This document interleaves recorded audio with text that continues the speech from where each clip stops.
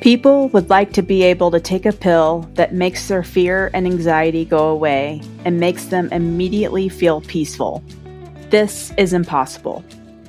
One must develop the mind over time and cultivate mental immunity. Often people ask me for the quickest and best solution to a problem. Again, this is impossible. You can have quickest or you can have best solution, but not both. The best solution to our suffering is mental immunity, but it takes time to develop. I'll be speaking about this today and how to prep for open heart surgery. Be sure to stick around. Welcome to the Heart Chamber, hope, inspiration, and healing. Conversations on open heart surgery. I am your host, Boots Knighton. If you are a heart patient, a caregiver, a healthcare provider, a healer, or are just looking for open-hearted living, this podcast is for you. To make sure you are in rhythm with the Heart Chamber, be sure to subscribe or follow wherever you are listening to this episode. While you are listening today, think of someone who may appreciate this information.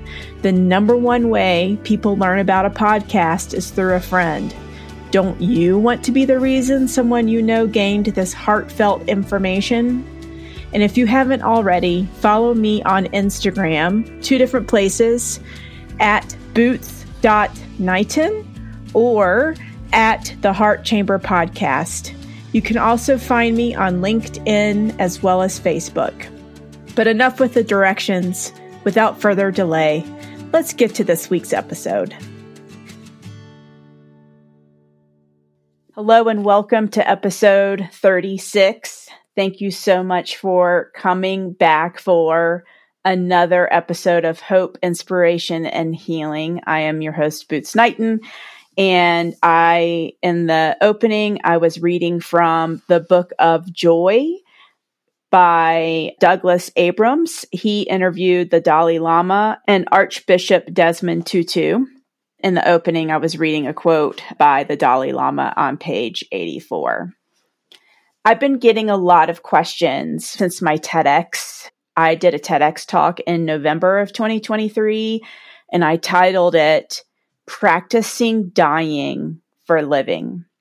And it's been interesting. The main question I've been getting is, how did I wait so long for open heart surgery without losing my mind, basically, is what people have been alluding to, because it was quite some time. And if you are just now finding me in this podcast, welcome. Curious about my story, you can go back and listen to episodes 1 and 2. I also re-released the episode during Christmas time of 2023. But I did have to wait a while because of COVID. And my congenital defect was so rare and unique, it was hard to find a surgeon and an ICU that wasn't full of COVID patients. It was a crazy time. I just absolutely was so impatient. I was scared. I wasn't able to do anything. I was so handicapped by my heart condition that all I could do was sit and wait for months until I could get surgery. And I really lamented that during that time and the next couple of years after my surgery finally happened. And now that I've had 3 years to really process it all and move past it, like really move past it. And I talked about that in my last episode, episode 35, how my open heart surgery came and went and I didn't even notice. It was so awesome. But it took this long. It took 3 years for me to really get past the story. And so now I can look back on it all and I'm not sad about any of it. I'm not mad about having to wait because I realize the wisdom of it. I realize the wisdom of no escape, which there's a book called The Wisdom of No Escape by Pema Chodron. I hope I'm saying her name correctly. And it's a beautiful, incredible book that should be required reading for humanity. But if you're willing to do the work, if you're willing to let go of what you think your life should be, if you're willing to let go of the story of your ego and radically accept where you're at in that moment, that's where the gold is. I couldn't see it at the time because I was truly terrified. I mean, anyone with a heart condition will tell you that, you really feel like death is next. And as I've said before, I'll say it again here, I went to bed every night for months, hoping I'd wake up the next day. My husband would later admit to me that for months, as we were waiting for my surgery, he would wake up in the middle of the night to check to make sure I was still breathing. That was our reality. I can't say I was this perfectly functioning human during that time because fear has a way of bringing out some of my worst qualities, as I think anyone would experience. But I'm through it now, and I'm reflecting with you today on the wisdom of not being able to take a magic pill to make it go by faster, and the wisdom of developing my mind over time. I'm willing to bet a lot of us heart patients have to do that. For some of you listeners, maybe you had a quicker resolution to your heart issues, but the outcome is still the same, where we've undergone an incredibly traumatic surgery where other humans have actually touched our hearts, physically touched our hearts. A lot of us have been on a heart-lung machine, meaning, as my surgeon liked to say, our hearts took a nap, but really our heart was stopped. That has a way of shifting you. Did for me. When we're open like that, physically opened, we are more exposed to the energetics around us. There's just so much to process. But going back to the quote I read at the beginning, I recently was in a session with a Sha woman, which I highly recommend that all heart patients consider working with a shaman or Sha woman. It's amazing the wisdom that can be reflected back to you in a session. That's what I've experienced, at least. We were processing my recent ski accident where I broke my leg. It's now been 7 weeks as of the recording of this episode. And as you heard in episode 35, I had serious complications. I suffered an end-STEMI heart attack. And I was processing that with her. And I said, I want to know why. I want to know the spiritual reasons behind this whole ordeal. Why did this happen to me? And I knew darn well that was my ego talking. I just want to live a normal life, not having to think about my heart. There are days where I am so exhausted from the story, and I want to just move on with my life and take my heart for granted and not have to think about it. And I said to her, can you just give me the answer key? And what I meant by that is, can we just skip to the end where I don't have to process this and think about this for however long it takes, and you can just give me the reasons why this happened, and then I can just quickly learn my lesson and get on to the next thing. And she laughed and I laughed because I know life doesn't work that way. And I also know I'd be cheating myself of the necessary personal growth if I skipped to the answer key in wanting to find out what all of this is here to teach me. That's the big takeaway I want to give to you today. Hey there, just wanted to jump in real quick and tell you about a Facebook community I am opening in March of 2024, because you are such a part of this podcast and your voice matters. I want to give you an opportunity of being able to chime in and give your perspective and feedback into who to bring on to this podcast, who to interview, who to give voice to. Your opinion matters. The way you can join this Facebook group is if you become a monthly Affinity sponsor. You can find out how to do that at theheartchamberpodcast.com/support, where you can click on the membership link and sign up to be an Affinity sponsor. I hope you sign up to be a part of the inaugural Heart Chamber Podcast Facebook group. Now, let's get back to the episode. For Heart Month, I said I wanted to give you an actionable takeaway each week through just my own processing of my last three years of my heart journey. I want to challenge you today to think about your heart journeys or any physical journey or mental or emotional, spiritual that you're going through at the moment. Think about, instead of saying, why is this happening to me? Reframe it as, why is this happening for me? Skipping back to while I was sitting and waiting for heart surgery, please know I went through months of the victim mindset. It was just part of my grieving process.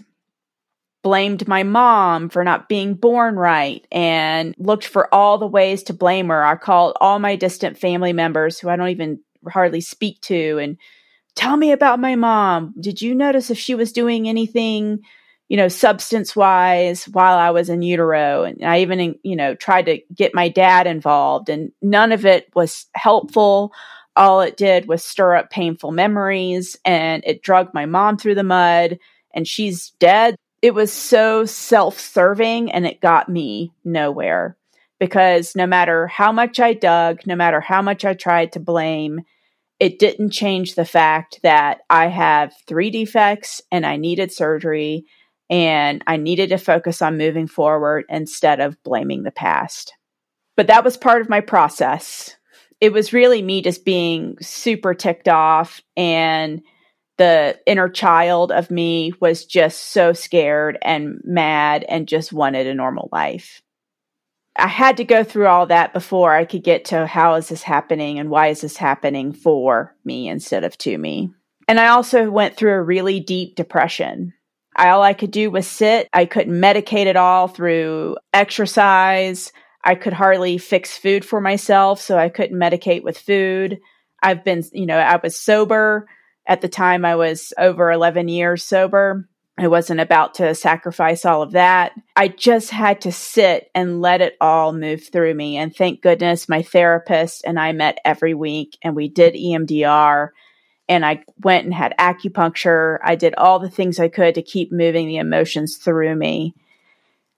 And it wasn't until probably about a month before my open heart surgery that I was finally able to get to a place of how is this happening, or why is this happening for me? And because of that, I was able to face it and get through it really well, all things considered. But that was like the big leagues. That's like the deepest end of the pool. If we think of life as a pool, and you've got, the super shallow end where you learn how to swim, and then the super deep end where you can dive. I felt like I was in the deepest end of the pool, having to apply this like really important ninja life skill of reframing such a hard situation. And so if you're facing surgery or just a really big obstacle in your life, and you want to like punch me in the face and be like, Boots, I'm mad. This is not fair. I get it. Try something easier. Let's say you're stuck in traffic today as you listen to this, and you're going to be late to an appointment. Finally, you get to the appointment. Let's say you're rerouted because of an accident, and you find out later that unfortunately someone perished in that accident. And you being late or being caught in traffic kept you from getting in that accident. That's how that was happening for you. And maybe the appointment you were trying to get to, Maybe they needed a few extra minutes before you got there so they could be in a more centered, present place for your arrival. If you stand or if you choose the mindset of happening for you instead of to you and adopt that more and more in your daily life, it is amazing how the universe starts to conspire on your behalf. You might think of it as God, Buddha, whatever your tradition or religion. Think about how when you are approaching situations as happening for you, how that shifts the energy of the situation. When I rolled into open heart surgery, I remember very specifically looking every single person in the eye in that room and thanking them for being there for me. And I had visualized in those months waiting, I had visualized my surgery going well, and I had visualized all the people in the room having the best day and being in the best health and being in the best spirits. And I thought about that over and over. And then when I was in the room with them, I said thank you to each person. I wasn't able to quite get their names. There was no time for that. But I made sure I said thank you for being here for me. This is going to be awesome. I'm going to feel so much better.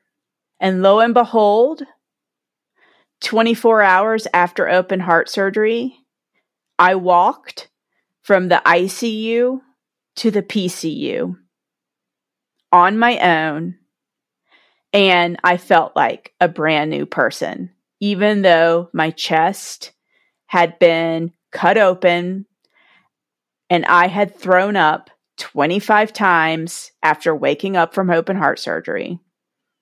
I still walked on my own to a whole separate floor and felt amazing.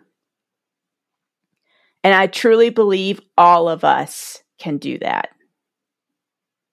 It really comes down to our attitudes and how we're able to frame all the different aspects of our life and what all those different events in our life are here to teach us. So on this first Tuesday of Heart Month, I invite you to think about how your heart is teaching you, how it is helping you grow, and how whatever is causing you discomfort, whether it's bicuspid valve or myocardial bridging, I mean, you name it. There are it seems like endless possibilities of how our hearts can be born differently. I challenge you to think about how that is helping you grow and how that is happening for you. And I want to hear from you. Send me an email, boots@theheartchamberpodcast.com, and tell me if you're even able to get there mentally. And if you aren't, I'd be so honored to help you. The whole point of my podcast is to provide hope, inspiration, and healing. Thank you for being with me today.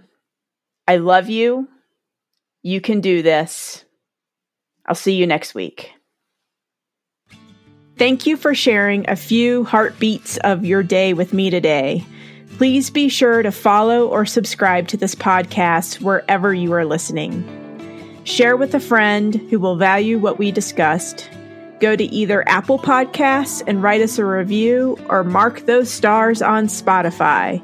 I read these and your feedback is so encouraging, and it also helps others find this podcast. Also, please feel free to drop me a note at boots@theheartchamberpodcast.com. I truly want to know how you're doing and if this podcast has been a source of hope, inspiration, and healing for you. Again, I am your host, Boots Knighton, and thanks for listening. Be sure to tune in next Tuesday for another episode of The Heart Chamber.